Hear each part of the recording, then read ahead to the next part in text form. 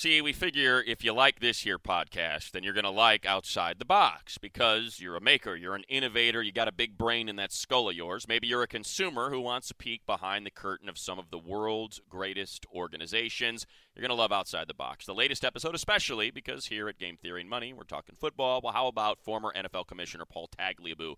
I mean, really getting after it, talking about the innovations on and off the field that helped his tenure as commissioner lead to football becoming America's most popular sport. It's a compelling conversation, and we cannot recommend it enough. Talks about opportunities and challenges and things that he and the league faced that are very similar to those faced likely by you or any business anywhere in the world. So you can listen along to the Outside the Box podcast on Apple Podcasts, Stitchers, Spotify, or wherever you decide to consume your podcasts.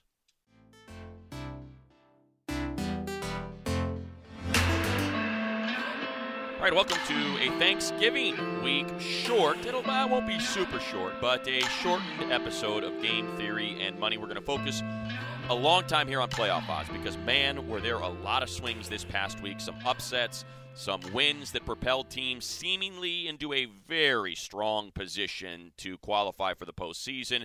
And then we're going to get into the Thursday games. We got a triple header on Thanksgiving Day for the NFL, so you eat your food, you enjoy your libations, and you consume football. And we all know why this podcast is different because of Cynthia. Cynthia Freeland, with all her big degrees from Northwestern and predictive analytics and MBAs and math and 10,000 simulations. She puts a lot of work into this. She scours her sources. She figures out what variables are going to get plugged in. And easy for the rest of us to say, it spits out a number, right, Cynthia? And that's the number you share with all the folks that are listening. And a big thank you to all of you for spreading the word and leaving reviews and posting things on social media. It's a new podcast this year. We want to keep it going. We are growing every single week because of you, and we cannot thank you enough. Cynthia, anything to add? I'm just happy to be here on Tuesday. Thank you for coming early in so we can get this done and get it out. Appreciate Yes, it. I got to catch a bird to Dallas, Texas, because the Chargers are playing the Cowboys on Really Thanksgiving Day, so we're knocking this out a little bit early. Let's start with your updated playoff odds because this is the one time that we look back, but it's also looking forward based on everything that happened this past week in Week 11. Let's start with the 20 teams that have the best chance of making the playoffs, AFC and NFC. So starting in the NFC, we almost have a 100%er. That would be the Philadelphia Eagles. We're almost there. That makes me so excited when we finally reach the 100% mark. Right at the end of the tunnel. At least we've got one piece of the puzzle figured out. So it actually kind of some interesting things happen. So it goes Eagles, Saints, Vikings, Rams. But the Panthers in the wild card have a slightly higher percentage of making the playoffs than the Rams, who are slotted to win the NFC West. And then the Seahawks rounded out with the sixth place in terms of who's in right now per my model. The interesting thing here is that really the NFC South is going to be the entire linchpin for the NFC. We could have 3 NFC South teams in the playoffs this year. See, I'm happy you mentioned that because just to kind of share the numbers with the people, I'm looking at them. You don't get to see them, but you mentioned the Eagles at 99.9, the Saints at 97.5, the Vikings at 97.4, and then there's this precipitous drop when you get to the Rams, who are currently leading their division, but they're 22 percentage points below the Vikings at 75.6, and it's something that we've been getting into. And that's the wild card in the NFC and how drastically different that wild card is from the AFC. Couldn't be more different. Because you may win 10 games and not get into the playoffs. And that's where the Rams' kind of tipping point comes because they're currently leading the NFC West, and that may be their path in. They may end up having fewer wins than the wild card team they'll be playing, which means they'll have to play a postseason road game because of that shift in the way that they do who hosts a playoff game, the team that won its division or a team with the best record. It's honestly, even the Rams and in this case the Seahawks or whoever ends up in that wild card really depends on what happens in these last few NFC South games against each other. Like when you see the Saints and the Falcons, or the Saints play the Saints Panthers. have 2 against the Falcons, Yeah. 1 against the Panthers, and it's at home. But the Panthers have kind of an easy schedule. They get the Packers at home, the Bucs at home. They get the Jets. So when you're trying to find that path to 11, you can make a pretty good case that the Panthers and the Saints are both going to get there. The Panthers and the Saints would be the two that if I were, to say my confidence index on this, those are the two that I think, Saints probably going to win, and the Panthers will end up with the highest wild card seeding in it. But honestly, the Falcons could swoop in, and they've been getting some kind of, I'm going to call them lucky wins. When you're facing Seattle and you're missing kind of two important members of the Legion of Boom, that's a luckier Not situation. to mention you've had no running game all year. Your right. offensive line and you have a lot of drops. Right. You're right up there in the top 5 drop rate. So and drops by the way, for catchable balls. So just kind of look at it this way, right? If you just want to play the schedule game, and who knows what happens. Players right. get hurt, players come back. But that's what makes it fun. The Seahawks caught such a bad break that they're going to play the Cowboys the week that Ezekiel Elliott returns. That's the week that they get the Cowboys. They also have Philadelphia at home. They have to travel to Jacksonville. They get the Rams. We know the Rams always play them tough. They were a drop pass away from winning that game against the Seahawks the first time around. Cooper Kupp just flat out dropped the pass in the end zone that would have won that game. So they have a tough go at the end of the year. And Cynthia, I want you to focus on that team you have at number 7 right there, because they're playing on Thanksgiving. We're going to preview it, but just share with the folks, because that's a big gap between number 6 and number 7. 51.2% to make the playoffs versus 39.9%, and that is? It's the Lions. It's the Lions. The Lions. And you know why that number's there, Cynthia? They've got an easy schedule. They sure do. They have a cake schedule, but, I would never put it past a team that doesn't have a very decent run game. And by decent, I mean really a semblance of a run game that can get them into playoffs. Are all about not turning the ball over. Making the playoffs, especially as a wild card, you gotta not turn the ball over. And when you don't have a consistent run game, it increases your odds of turning the ball over. And that's really where the Lions. And I'm not. Look, I'm a Matthew Stafford defender. I think it is statistically proven. I think he's underrated in many categories. And I think that the one problem though is that the turnovers happen when you're forced to throw the ball more often. So that's where I get scared. The one issue too, and their run defense. We'll get into it. When you want to play like the game for the Rams, right? No, here come the Rams. Here's the schedule that everybody was talking about, and they've got that win equity. But can they hang on by their fingernails? We saw what happened in Minnesota. They get the Saints, they get the Eagles. They got to go on the road and play the Seahawks. Go on the road and play the Titans. But I think we feel pretty good saying the Rams are a good team. Right. The Rams look like a good team. I don't know if we feel comfortable saying the Seahawks or the Lions are a good team. Like, they've shown us enough to say, hey, I'm going to hang my name on either of those two teams. And I feel like there's enough people out there that would do that for the Rams. I totally agree with you. I do want to point out, Money, what is the playoff odds for the Cowboys? Down to 11%. Yeah. Which, I mean, look, you lose Ezekiel Elliott, and it's clear for all the people that were having the debate last year about Rookie of the Year and MVP, is it Dak, is it Zeke, is it Zeke, is it Dak? You see what that offense is. I mean, it's built around Ezekiel Elliott, and everything opens up based on defenses having to commit to stop one of the most dynamic runners in the league that can do it on all 3 downs. Do you want to switch over to the AFC now? I do, but I just quickly, because I know you won't do it. Because it's your hold up your hand and wave and show where you live in Michigan. Right in the middle. Right in the middle. The thumb faces towards New York. It faces east. Just in case you're wondering why we brought up the Lions, here is their remaining schedule. They need 5 wins to get to 11. Obviously, they have a tough one with the Vikings. We're going to get to that on Thanksgiving. But Jets, Packers at home. I'm sorry. They have the Green Bay Packers at home, Cincinnati Bengals at home, Chicago at home. They get Tampa. They'll lose to Tampa. Stacked. That's me as a fan. That's not my math. There you go. That's why. Someone who does nothing but crunches numbers, and I may have their road and home all messed up, but it really breaks in their favor. For all of our Michigan listeners, everyone will empathize with my position, where we just it just feels like your stomach's in knots, it's just a scary feeling. I feel like I'm listening to a Chargers fan. All right, let's shift over to the speaking of those Chargers, because there's a little something interesting here. Let's shift to the AFC. AFC. So Patriots actually come out a little bit ahead of the Steelers now, and by a little bit I mean 99.8 versus 99 points. 0.1%. The more interesting one to me is the third team there, and just what that number is. Yeah, so the Jaguars at 96.6% chance of making the playoffs, 72.3% chance of winning their division. So that is a big drop off, because those other two, the Patriots and Steelers, both up over 98%, both in terms of winning their division. Jags have an interesting.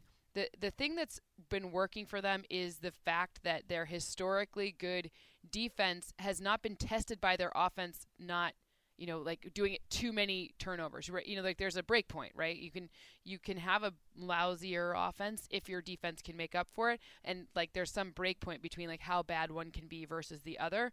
So we haven't seen that tipping point in any game yet. Yeah, I mean, you know what? We kind of did, right? We Well, saw it in yes, the we Charger saw it. game, but the We saw Chargers it. blew the game, with the 2 interceptions in the final 3 minutes, and the Chargers just couldn't capitalize. And again, that's a product of how good that defense is, and Right. the fact that they forced a fumble right away, and then they held them to a 3-and-out. But that's a great point, because how can you really put a lot of faith in an offense that is built around Leonard Fournette, who now has a high ankle sprain? TJ Yeldon has shown, and Chris Ivory has shown that they cannot fill in for him. They do not bring what he brings.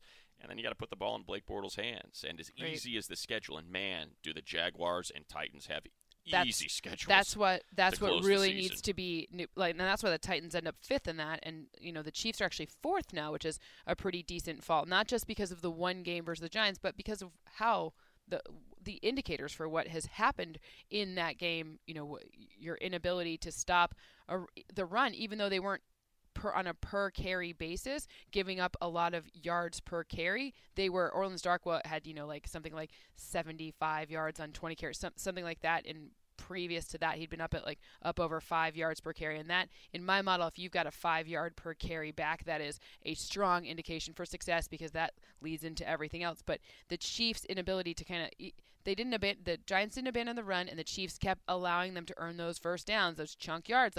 Then that's really kind of what changed we knew the Chiefs' passing defense was leaky, but now we see a little bit of a vulnerability in their rushing defense. Even though they've lost 4 or 5, you still have them at basically 90%. Yes, it's 90%. I'm not like. But you know what? I think that's a big product of when you mention you do playoff odds, you look forward, and they've got 4 or 6 games at home. Those home games are against the Bills, the Raiders, the Chargers, and the Dolphins. It's not the Patriots and the Steelers. Now the Steelers already went in there and won. It's the only team that's won at Arrowhead so far this year. But you just kind of get the sense that Andy Reid said to his team, hey, look, when we get through the first 10 games, we got to be at least, I bet he even said, let's be 5-5. Right. If we're 5-5, I feel pretty good about us getting to 10-6 and getting into the playoffs because of how it laid out there. And by the way, their road games are Jets and Broncos. Right. So it really lays out well for them. And then that last one, rounding Yeah. out, by 0.4 of a percentage point, the Los Angeles Chargers have snuck up into the second wild card spot in the AFC. Matt Money Smith, how do you feel about this? You know what? We're gonna have this we're gonna be able to have a conversation that maybe has that number go from 47 to 57 based on what happens on Thursday. And I know we're gonna get into that Thanksgiving game, and it seems to have it managed to break right for the Chargers. It rarely does, but no Ezekiel Elliott.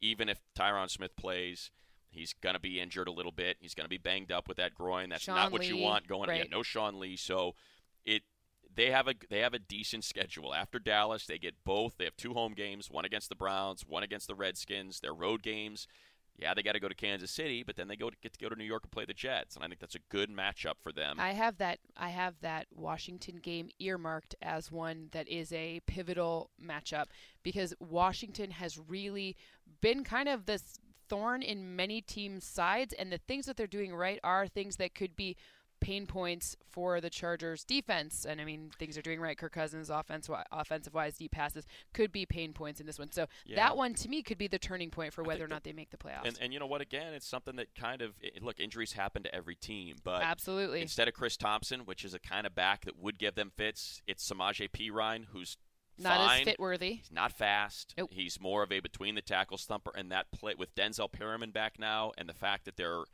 even though they have the most dynamic 1-2 pass rush punch, they're playing a lot of run D. Those guys are playing tighter to the line. You're seeing Joey Bosa and Melvin Ingram. When you look at their tackle totals, they're some of the highest tackle totals of any ends in the league, especially that are that good rushing the passer. I'm going to love seeing that O-line matchup against those edge rushers, as long as they're healthy, because Washington's O-line, when healthy, that's going to be a fun Sheriff to see. And Williams, no doubt. Yes, absolutely. So, yeah, I mean, it makes sense. The one thing I would say, I guess, if I were to guess, not having the math and the simulation that you have, I would probably have guessed the Ravens, even though it's so close. It's super close. Just because of their remaining schedule. They get the Texans, they get the Browns, they get the Colts, they get the Bengals, and if you figure 9 and 7 is the number, it looks like they may have a better path. Although, going back to my little theory about the San Francisco 49ers, And it's very hard to go winless over the course That's of a right. season. I'm looking at that December 17th game. Got a circle around it. At Cleveland, Baltimore Ravens offense that has not been very prolific, a very good run D in Cleveland. It's going to have to force Joe Flacco to throw the ball. Surprisingly good run D. That might be the one that we start talking about if they're still over when that particular contest comes around. Always for me comes down to turnovers as being kind of, that's where you're seeing that. I mean, again, 0.4% is almost negligible, hey, but if it's not week when 17, it comes down to it might as well be 400%, right? But that's where it comes down to. So Ravens defense, excellent. The problem is Ravens offense. Danny Woodhead being back does change that a little bit, but you've seen some very inconsistent run games out of the Ravens.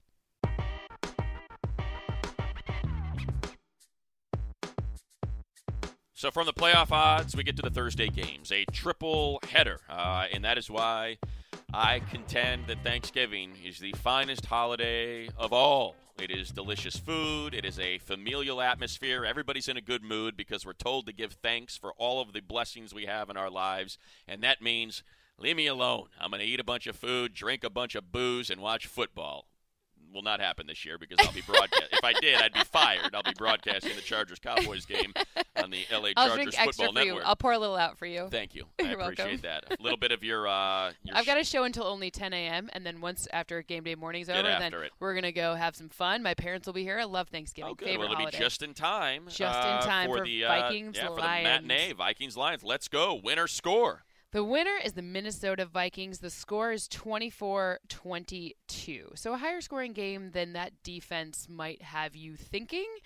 But I do want to point out here, Minnesota, they are still number one third down defense. And so that 28.6%, that's the best in the league. Nasty. Right? But I still think that in this game, more points will be scored than you might have originally imagined. And that was kind of the same conversation we had about the Lions and the Bears. You know, that here are two good defenses, and yet you had a whole lot of points scored in that one. So I want to talk about those first 10 points. In the past two games, the Lions have given up 10 points. So in the beginning of games, coaches script out their offensive sequences. So their first, the first offensive sequences, maybe up to 25 plays, are scripted. So they know what they're going to run ahead of time, and for the most part, they stick to those. And the Lions went down 0-10 two times, first against the Browns and then against the Bears. Same kind of problem. Then you saw another same problem here where their run defense, the front seven, there was a lot less pressure. Ziggy Ansah, that injury is a big deal, and they're allowing teams to run on them. So not only are you not scoring in the beginning of the game, which is a very crucial time to get on the board, but also you're allowing teams to run on you and take over the time of clock right from the beginning of the game. So you're now playing with a game script that, although Matthew Stafford, I mean, listen, this is what he does. He will get you out of a jam big time, but that's not great for predicting wins. No, well, because they've come back. They Right. came back against the Bears. It sucks to be in a 10-0 hole, no doubt, but and you know what? A lot of that, I guess it's not to relate everything to the Chargers, but it's very reminiscent of that. The Chargers have done the same thing all year, and I think it's because they've been so committed to a run game that just has not been that dominant. And I think the same thing is happening with the Lions. 62 games without a 100-yard right. rusher. They're trying to establish a run game. It's not happening. Nope. Like you said, they're falling behind because they're getting 3 and outs or whatever, flipping the field immediately at the start of the game, and then they're like, oh, yeah, that whole plan about sticking to the run game, well, that's now gone because Matthew Stafford's now going to throw it all over the yard, and Kenny Golladay is back, and Marvin Jones is going to have a big one this week, and then Golden Tate next week. Because that's what they should do. I appreciate that you want to try to get a run game going because you're so concerned with losing games late. That's kind of been the recipe for Detroit losses. Is they're heartbreaking in fashion. They have a lead, they lose it late. I know nothing about that. So we've got to establish a run game and get a 4-minute offense going and punish these defenses so they're busted up late in the game. Just let Matt Stafford throw it around. Start with that, and then figure it out if you got to get to the run. I truly think that that's part of the problem is they're trying to alter kind of what their personality is.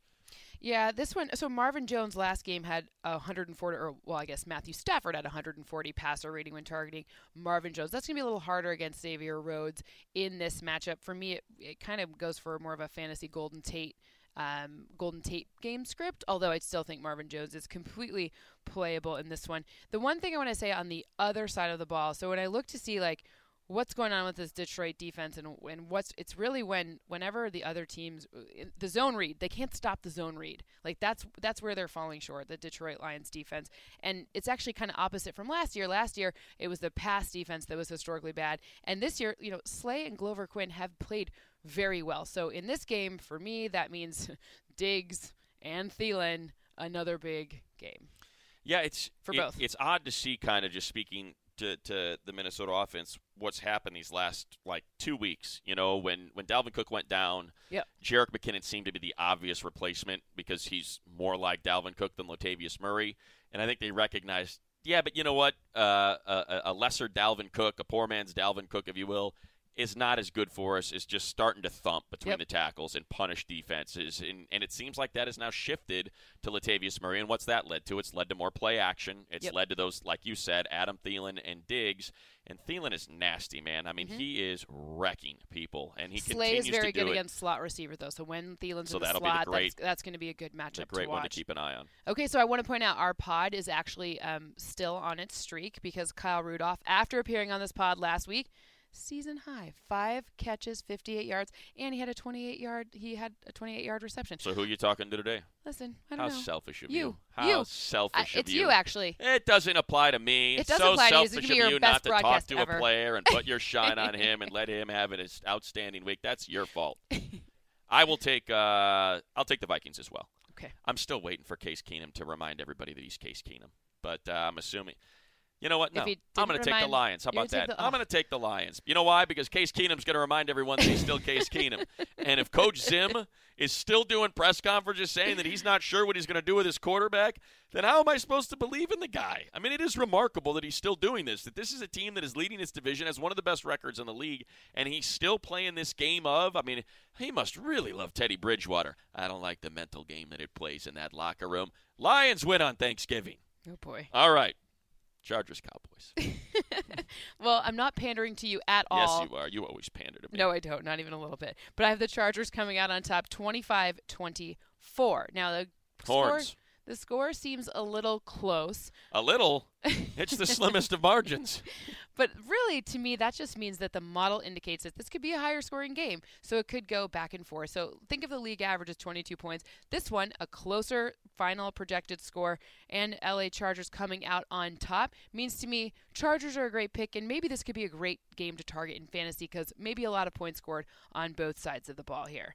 Tyron Smith says he'll play. You probably know more about injuries than me. Well, I just, it's a short week, right? So it's hard for the Cowboys to establish, because it is such a short week, how close he is to be good, because they're giving guys off. You don't want to run, like in terms of the Chargers, I know that they did some stuff on Monday, and then it was pretty much just light work and jog through. So how do you really know if that groin's ready to go for Tyron Smith? You don't. You're just hoping. And Joey Bosa and Melvin Ingram are probably not who you want to test that against. So that's the thing. If it's Tyron, if it's not, and it's Bell or if it's Chaz, whoever it may be. That's not a good replacement. Whichever guy. I mean, we saw what it was last week, right, with the Bills, with Cordy Glenn out. My goodness. I mean, look what Joey Bosa. And the week before. It might as well have been a discarded Christmas tree that was just put in his way. I mean, the guy was just, it was ridiculous. He was in the backfield the entire time. So that. Discarded Christmas tree. I just got that. I'm thinking of the holiday season, and what could maybe impede a path to the quarterback. Because those things get kind of sharp, when they get old and you don't water them anymore. Really pokey. All right, continue.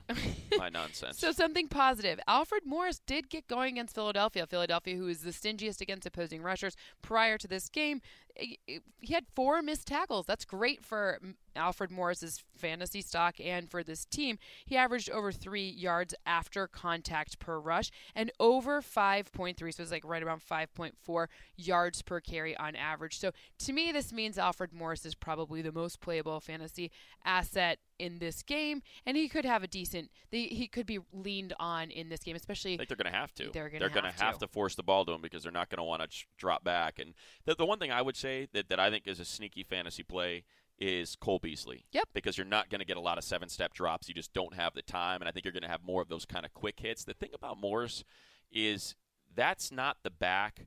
I shouldn't say that. As of late, with the return of Denzel Perryman, with their shift on the defensive line to be more committed to stopping the run instead of just letting Bosa and Ingram fire away. Now, granted, you wouldn't know that because of what happened in the game against the Bills. But Shady's the kind of back that they have issues with. They bottled up Fournette. Mm-hmm. Denzel Perriman had the team lead in tackles. He only rushed, I think, for 37 yards. But I don't, Zeke would have been the one to worry about. Absolutely. Morris, I think, is one that it's misleading, I think, where the stats are, because remember, Jacksonville had almost 130 yards rushing. 59 of them were on a fake punt against a special teams unit, not a defense. Last week, a lot of people are saying, well, that was garbage time for Shady. No, it wasn't. Shady had 2 runs in the first quarter that cut the lead to 10-7. Those were legit. Shady hits the outside corner, and no one could catch him. 2 plays is all it took, and I think they went something like 68 yards for a score.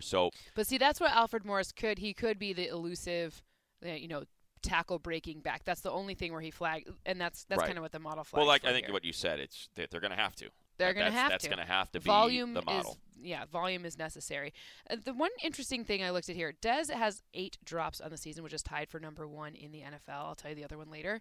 But the Dallas team, the Dallas receiving core and backs that catch passes as a whole, they're actually not that bad. They rank like something like 6th or 7th in the league. So as a whole, they're trending in the right direction. So I was trying to see like who's it really on? Is it really on Dak or is it really on the receivers? But when you don't have your best jump ball 50-50, it becomes an 80-20 when Dez Bryant, when he has some drops going on, that changes. And so I think you're right about the Cole Beasley or maybe even the Bryce Butler like sneaky outside moonshot play in that one.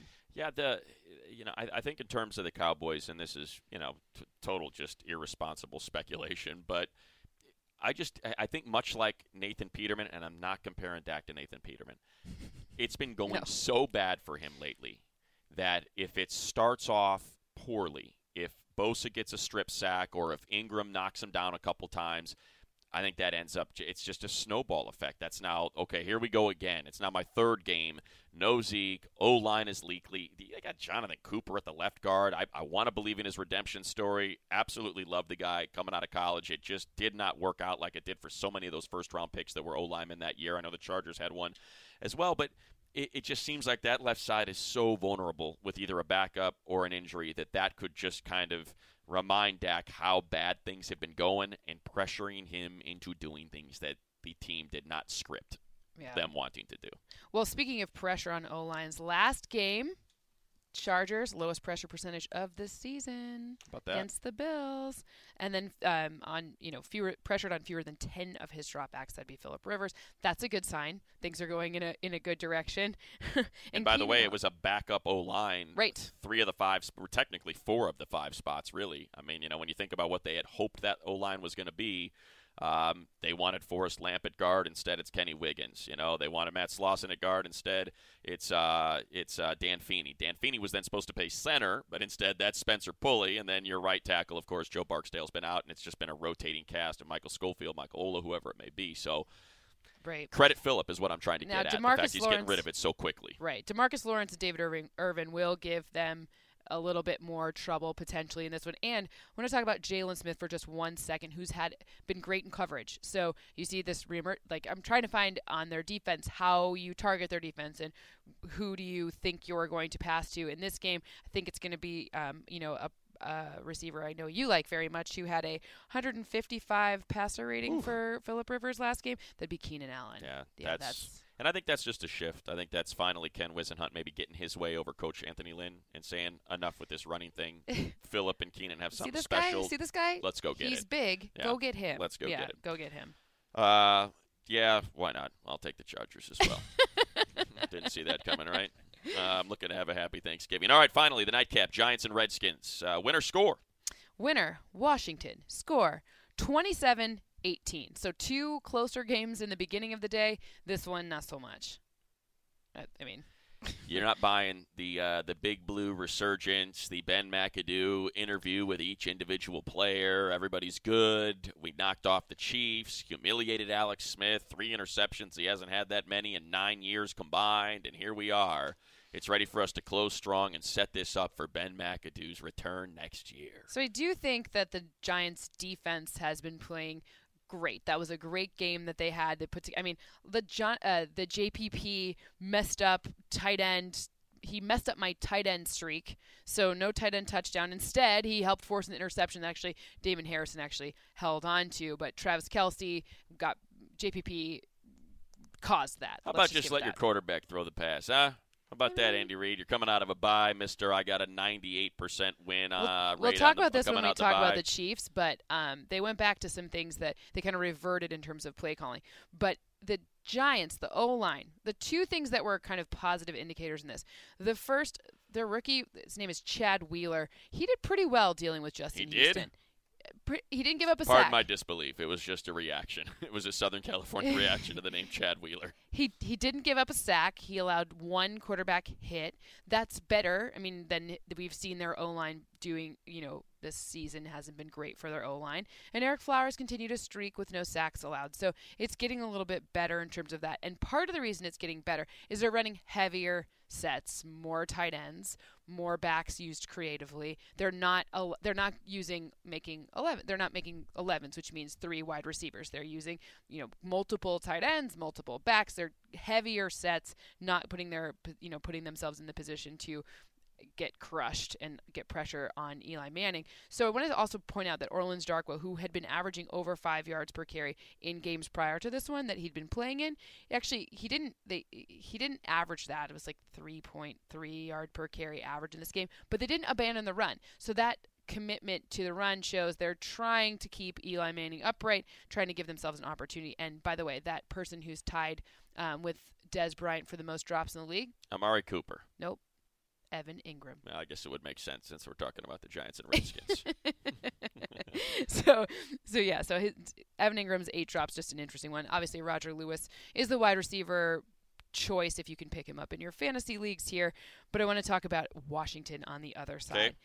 Before you do that, yeah, because everybody already thinks I'm a jerk, I do want to point out, just quickly, Cynthia, before we move to the Redskins, my reaction to Chad Wheeler was not because of your observation, because I didn't watch the game. I was, busy calling the game. But just watching poor Sam Darnold run for his life with Chad Wheeler, who was supposed to be some sort of anchor on that offensive line for USC while he was there. So that was my reaction when you said Chad Wheeler. I was like, what? Do you think they'll be reunited? For Sam's sake, I hope not.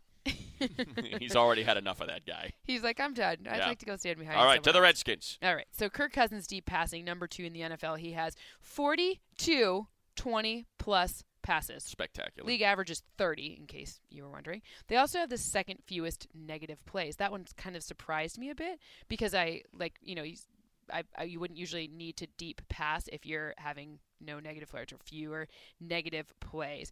But I also want to point out that Washington's defense is the second worst at giving up 20-plus plays. Well, there you go. Giving up 40, and the league average is 30, which probably won't be a huge problem against the Giants. So that's one kind of point on the side of Washington.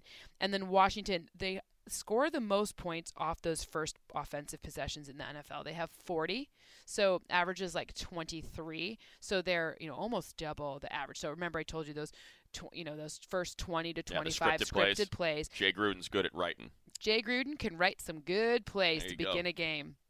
They also, Washington offense has the fewest, either top 10 and fewest 3-and-out percentage, and they're the second best at converting on second down. Second down is like my new, towards the end of the season. So everyone looks at first down, everyone looks at third down. Once the end of the season comes into play, you got to start looking at second down because that kind of encompasses what goes on in first down. So people have figured out your 4+ rushing average on first down, but now what are you doing on second down? Are you throwing more often? Or are you passing more? You can see coaches' tendencies come together a lot more on this one, and they've got a good tendency there. I do just quickly want to say, Terrell Pryor's been a bust. Jamison Crowder, I think he's not even playing. I think he's in surgery. Yeah, he's out. Right. So I'm just saying in terms of targets that Kirk Cousins has. Cousins. Jamison Crowder suffered through a stretch. Josh Doxson, who was not great, was asked. Ryan Grant.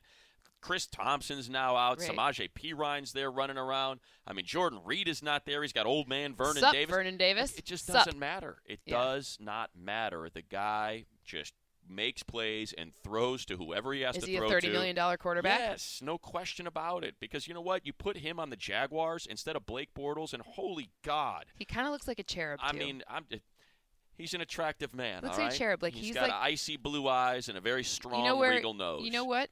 2 things I don't have, Cynthia. Thanks for ruining my Thanksgiving. Listen, I tried to tweet a picture at you showing you that you looked very young and complimenting you, and you totally snubbed me. I didn't see it. I'm not over it. I didn't see it. It was on a Saturday night. It fell down on my timeline. You know, Saturday night, my timeline gets full with all the club specials and where I need to go. And who are you picking, Washington or Washington? I'm taking Washington as well. You know why? I love me some Kirk Cousins. You know why? Because he went to Michigan State. Because he looks like a cherub. Because he's That's why. Because he looks like a cherub.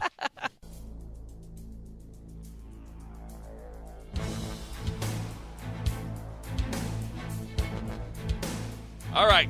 With the Thursday games behind us, we're not going to do them all, but let's just get to a few of the more prominent Sunday games, the ones with big playoff implications, Cynthia. So, Bills, Chiefs.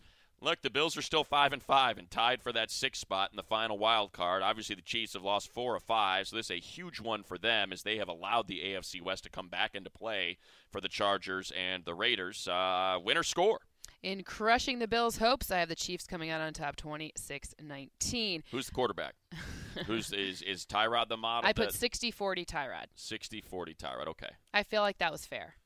So does that mean Tyrod's like 3 inches taller and not as mobile? Like, how does that work? 60-40. I'm just trying to figure out how that works. Look, 60% of the snaps. Okay. 40% of the snaps. All right. So we're like in 6,000 of the models, it's Tyrod. In 4,000, it's whatever. You can think of it like that. Okay, so last game, something that was kind of interesting was looking at what kind of passes Kansas City was trying to pull off. And 27 of 40 attempts were under 10 yards, and 11 were at or behind the line of scrimmage. Screens underneath. We back. Andy Reid, we back. That's what he likes to do. It is, yep. Kareem Hunt, though, better game than it kind of might suggest by his stat line because everyone's looking for him to get the touchdown. He had 5 missed tackles. That's a nice number. Think of 2 as something a great running back will do. Little wiggle is back there for Kareem Hunt. Yeah, and half of his yards came as yards after contact. So honestly, this is one where I think he sees the end zone, he breaks that streak because the Bills' defense is actually the worst. So they do not hold opposing offenses to 3 and outs most often. So teams get 3 and outs most often against the Bills, 13.2% of the time. That's so 87% of the time teams are extending the drive. The average is like 24 in the National Football League, and the reason that this is happening is because of 10+ yard runs, which Bills allow the second most. Marcel Darius, anywhere? Where I mean, before he left, they were the 3rd-ranked run D in the league. After he left, right, those 10+ yards crazy. have really come in the past like 4 weeks. Yeah, I think they have allowed, I want to say it is 500 and it might be over 600. I think it's over 600 yards rushing since the departure of Marcel Darius. And most of those are 10+ rushes, like not even just little guys, like bigger. Like it's a lot to give up there. It's something like 10+ rushes. They're ranked very high, low, meaning they give it up most often. 20+, low. 30+, like this is deep runs. Playing amateur psychologist, I say you put Peterman in that game against the Chargers, and that's the result when you're 5-4 and in control of a playoff spot. And man, that is a team that is not happy with its coaching staff or a front office right now. They traded away their entire team, so who's even there? It eventually catches up. We knew it was going to catch up, especially when you looked at the back end. Well, we didn't really because we kind of projected that they were going to have to playoffs, but. You got 2 against the Patriots, but and you know what? It does not break. If it breaks well for other teams to make it into the postseason, their turnover differential keeps them in it. You know what though? They were a +11 going into the Charger game. They are now +5. I know, but that's what I'm saying. Boom. Like that's where once you see that start to happen, that's probably the primary indicator. All right, Raiders, Broncos. I have Oakland coming out on top, 23-19. 2 dysfunctional franchises right now. You got strife in the locker room between Marshawn Lynch in the front office and a coach. You got strife in the locker room with the Broncos. They fired their OC. They don't know who a quarterback might be. OC. Oh, I love the narrative in this game about the OCs. Okay, so Todd Downing replaced Bill Musgrave last season in Oakland as the offensive coordinator. Guess who's the offensive coordinator for this game in Denver? Went to be the quarterback's coach in Denver for Mike McCoy. Mike McCoy fired. Outie. Musgrave. He's done. Yep, Musgrave. The musty one. The Musgrave Redemption Tour. Yeah. That's the narrative of this one. What a mess. I mean, what an absolute mess. You know who the leading receiver is for the Raiders this year? Jared Cook. Oof. Jared Cook, the tight end. The man who fantasy fools you every year because he's so athletic. He puts together one game, you pick him up, and then he gives you nothing. But, yeah, you're right. He's been Mr. Consistent, actually. Mm-hmm. It's not huge numbers, but consistently it's been right around 50 to 70 yards per game for Jared Cook. Their 8.3 drop rate is the third highest in the National Football League. Just so everyone knows, the average is 5.4%. So it goes San Francisco the most, then Jacksonville. Hence my and Amari then, Cooper guess when you asked well, me. Amari Cooper has 6 drops. See? Just 6. The other ones are 8. I was close. That's tied for like second.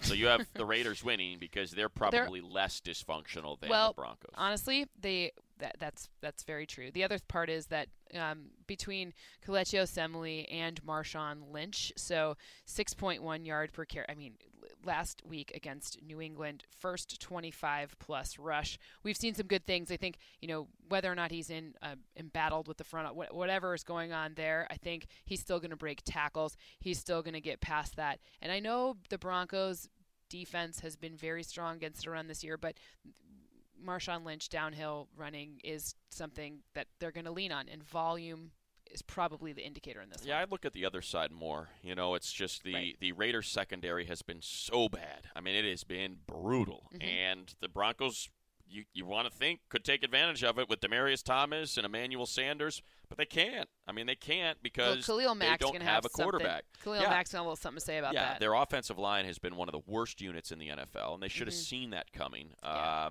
And instead, they're acting all surprised and firing Mike McCoy. It's like, wait a minute. You had a 7th-round pick as your starting quarterback. You let go of a guy who was actually pretty good in the preseason. He's now with Minnesota as a backup. You have, whether it's Paxton Lynch, who was just elevated for absolutely no reason to a backup role over Simeon, who actually was okay when he was given time to throw, and Brock Osweiler that nobody wanted to see back in a Bronco uniform as your starter. Like, it is crazy. It is crazy what John Elway has done with that quarterback position as one of the all-time great quarterbacks. I'm calling for the Jared Cook touchdown because that's where the Broncos could be by the tight end. So the Jared Cook touchdown is something that I like. All right, finally, I'll take the Raiders as well. Saints-Rams. Saints-Rams.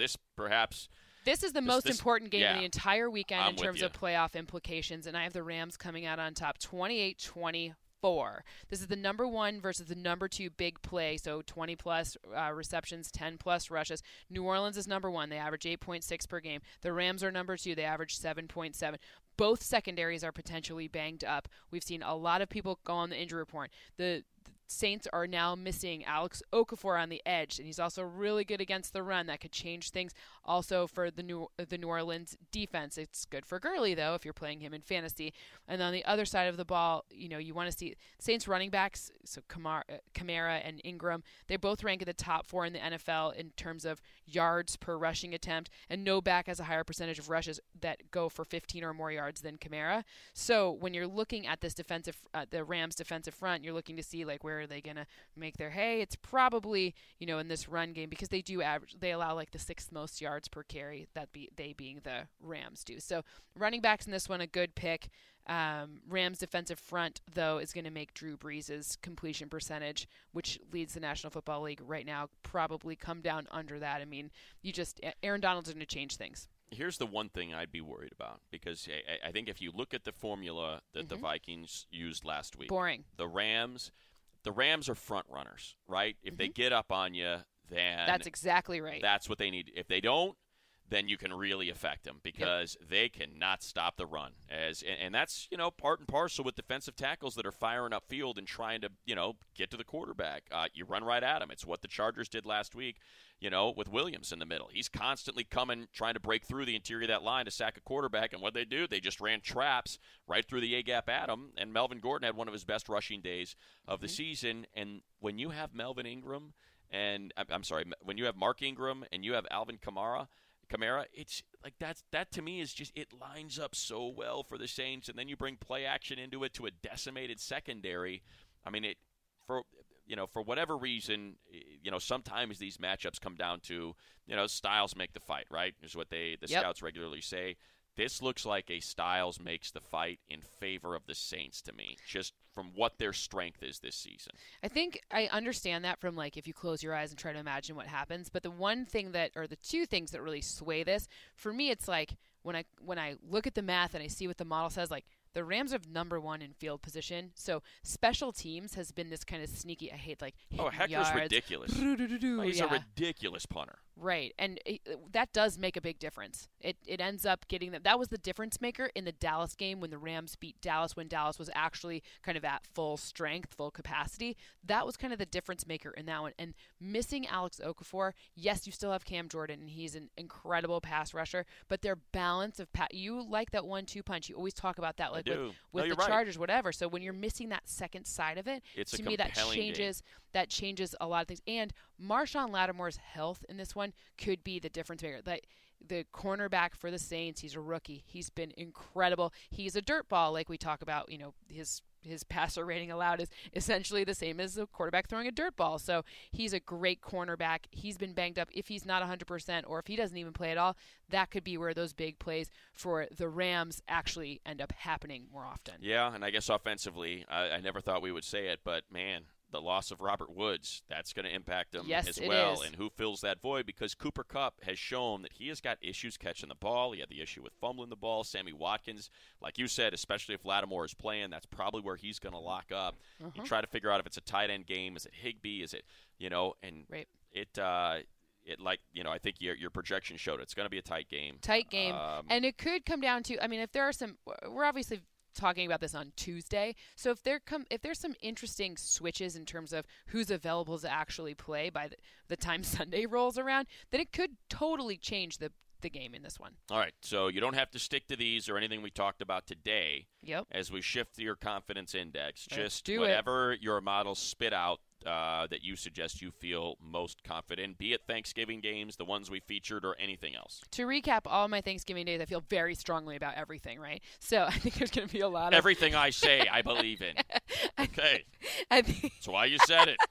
I think there's going to be high-scoring offenses in Motown. Also in Dallas, you're going to see a good one between the Chargers and the Cowboys. So a lot of points in both of those. I think both the Chargers and Washington really come out on top strongly. And then if you want to talk about weekend feasts, at least right now on Tuesday, I'm feasting on Jacksonville and Arizona to have more offense than you might imagine. My final score in that is 25-19. Same thing in Carolina. I have final score Carolina 24-19 over the Jets. I think that's going to be a higher scoring game. And I think Carolina just shows us that this is where they start to really put it in that next gear and dominate by more than a touchdown, or I guess 5 points in here, probably more than a touchdown, is very likely in this one too. And I also have a little feast in Cincinnati and Cleveland. There you go. 23-18, Cincinnati coming out on top. So a nicer Thanksgiving for the Browns than you might imagine, thinking that, how after what we've seen the Bengals defense do. Yeah, I wonder if that's the one, huh? I wonder if that's the one for them. I'm still waiting. I'm still waiting to call my shot for the week that the Browns get their. So if you call it every week, then you will absolutely get right. No, I've not called it yet. I have not called the 1 week. I'm deciding if it's going to be Cincinnati. It's not going to be Cincinnati. I'm going to save it, I think, for the Baltimore week. All right. Well, thank you to our sponsor this week, Outside the Box Podcast. Check that out with Paul Tagliabue. If you like the football, if you like the business, or if you don't like one or the other, you're still fine. If you like both, you'll especially like it. It's called Outside the Box. Can't recommend that enough. I got a trivia for you on Tagliabue. I don't like trivia. Well, you're going to like this one. What do you got? Okay, Paul Tagliabue, his last year announcing the NFL draft was 2006. So the 2006 draft was the last one where he said, with the first pick of the 2006 NFL draft, blah, blah, blah, right? Okay. So the last person he said would be the 32nd pick in the 2006 NFL draft. Do you know who it is? 2006 NFL draft. It was the Mario Williams draft. Remember, he did the night before. Right, he went number one, so it's the Vince Young, it's Reggie Bush. Last pick of the first round. I don't know. Was it Lendale White? No, it was close. It was traded from the Steelers to the New York Giants. It was Matthias Kiwanuka. I would have never got that. Mm-hmm. That's terrible trivia. How dare you spring that on me? My God, how am I supposed to know that? Matthias Kiwanuka. My goodness. A quarterback or maybe a one of my back. best friends. That's how I know. Well, congratulations. It's an anecdotal trivia question, and it stunk. A big thank you to all of you for sharing on Twitter and Facebook. We appreciate seeing you pop up in the timeline and sharing it with your friends. Like we say, it's a new podcast. Thank you very much. We are looking to spread the word. If you haven't yet, please subscribe. It makes it easy on you, makes it easy on us because it automatically downloads. Do it on iTunes, Google Play, do it on Stitcher. And if you have a few extra seconds or maybe all of 1 minute, please leave us a rating. We don't have a review of the week because of Thanksgiving. Didn't have a full week to kind of go through them all. So if you haven't done it yet and you want to hear your fancy review name mentioned, go to iTunes, write us a funny review, or insult me. We'll read it me. on the air, or Cynthia, but that's not going to happen. Come on. That's why they're here. We'll read it on the next episode. So a big thank you to all of you. Have a wonderful Thanksgiving. Also, our producer, John G., shout out to him. Enjoy your Thanksgiving, everyone. We'll be back again next week on Thursday. We got 10 days here between when this posts and when our next Game Theory and Money podcast will show up. Big thank you. Happy holidays, everybody. Be safe out there. Eat too much turkey. Pass out on the couch. Upset everybody in your family. Pass out on the couch. Yes, exactly. You know what? Why not? It's tryptophan. Foreshadowing. That's what You're I'm planning to do foreshadowing. exactly on the flight home. Coach, I got to tell you, this is the best for you. There you go. The preview Happy of our flight home. Thanksgiving. I'll be fired Thank you. upon landing, just like Lane Kiffin at that exact same my terminal. All right. Happy holidays, everybody.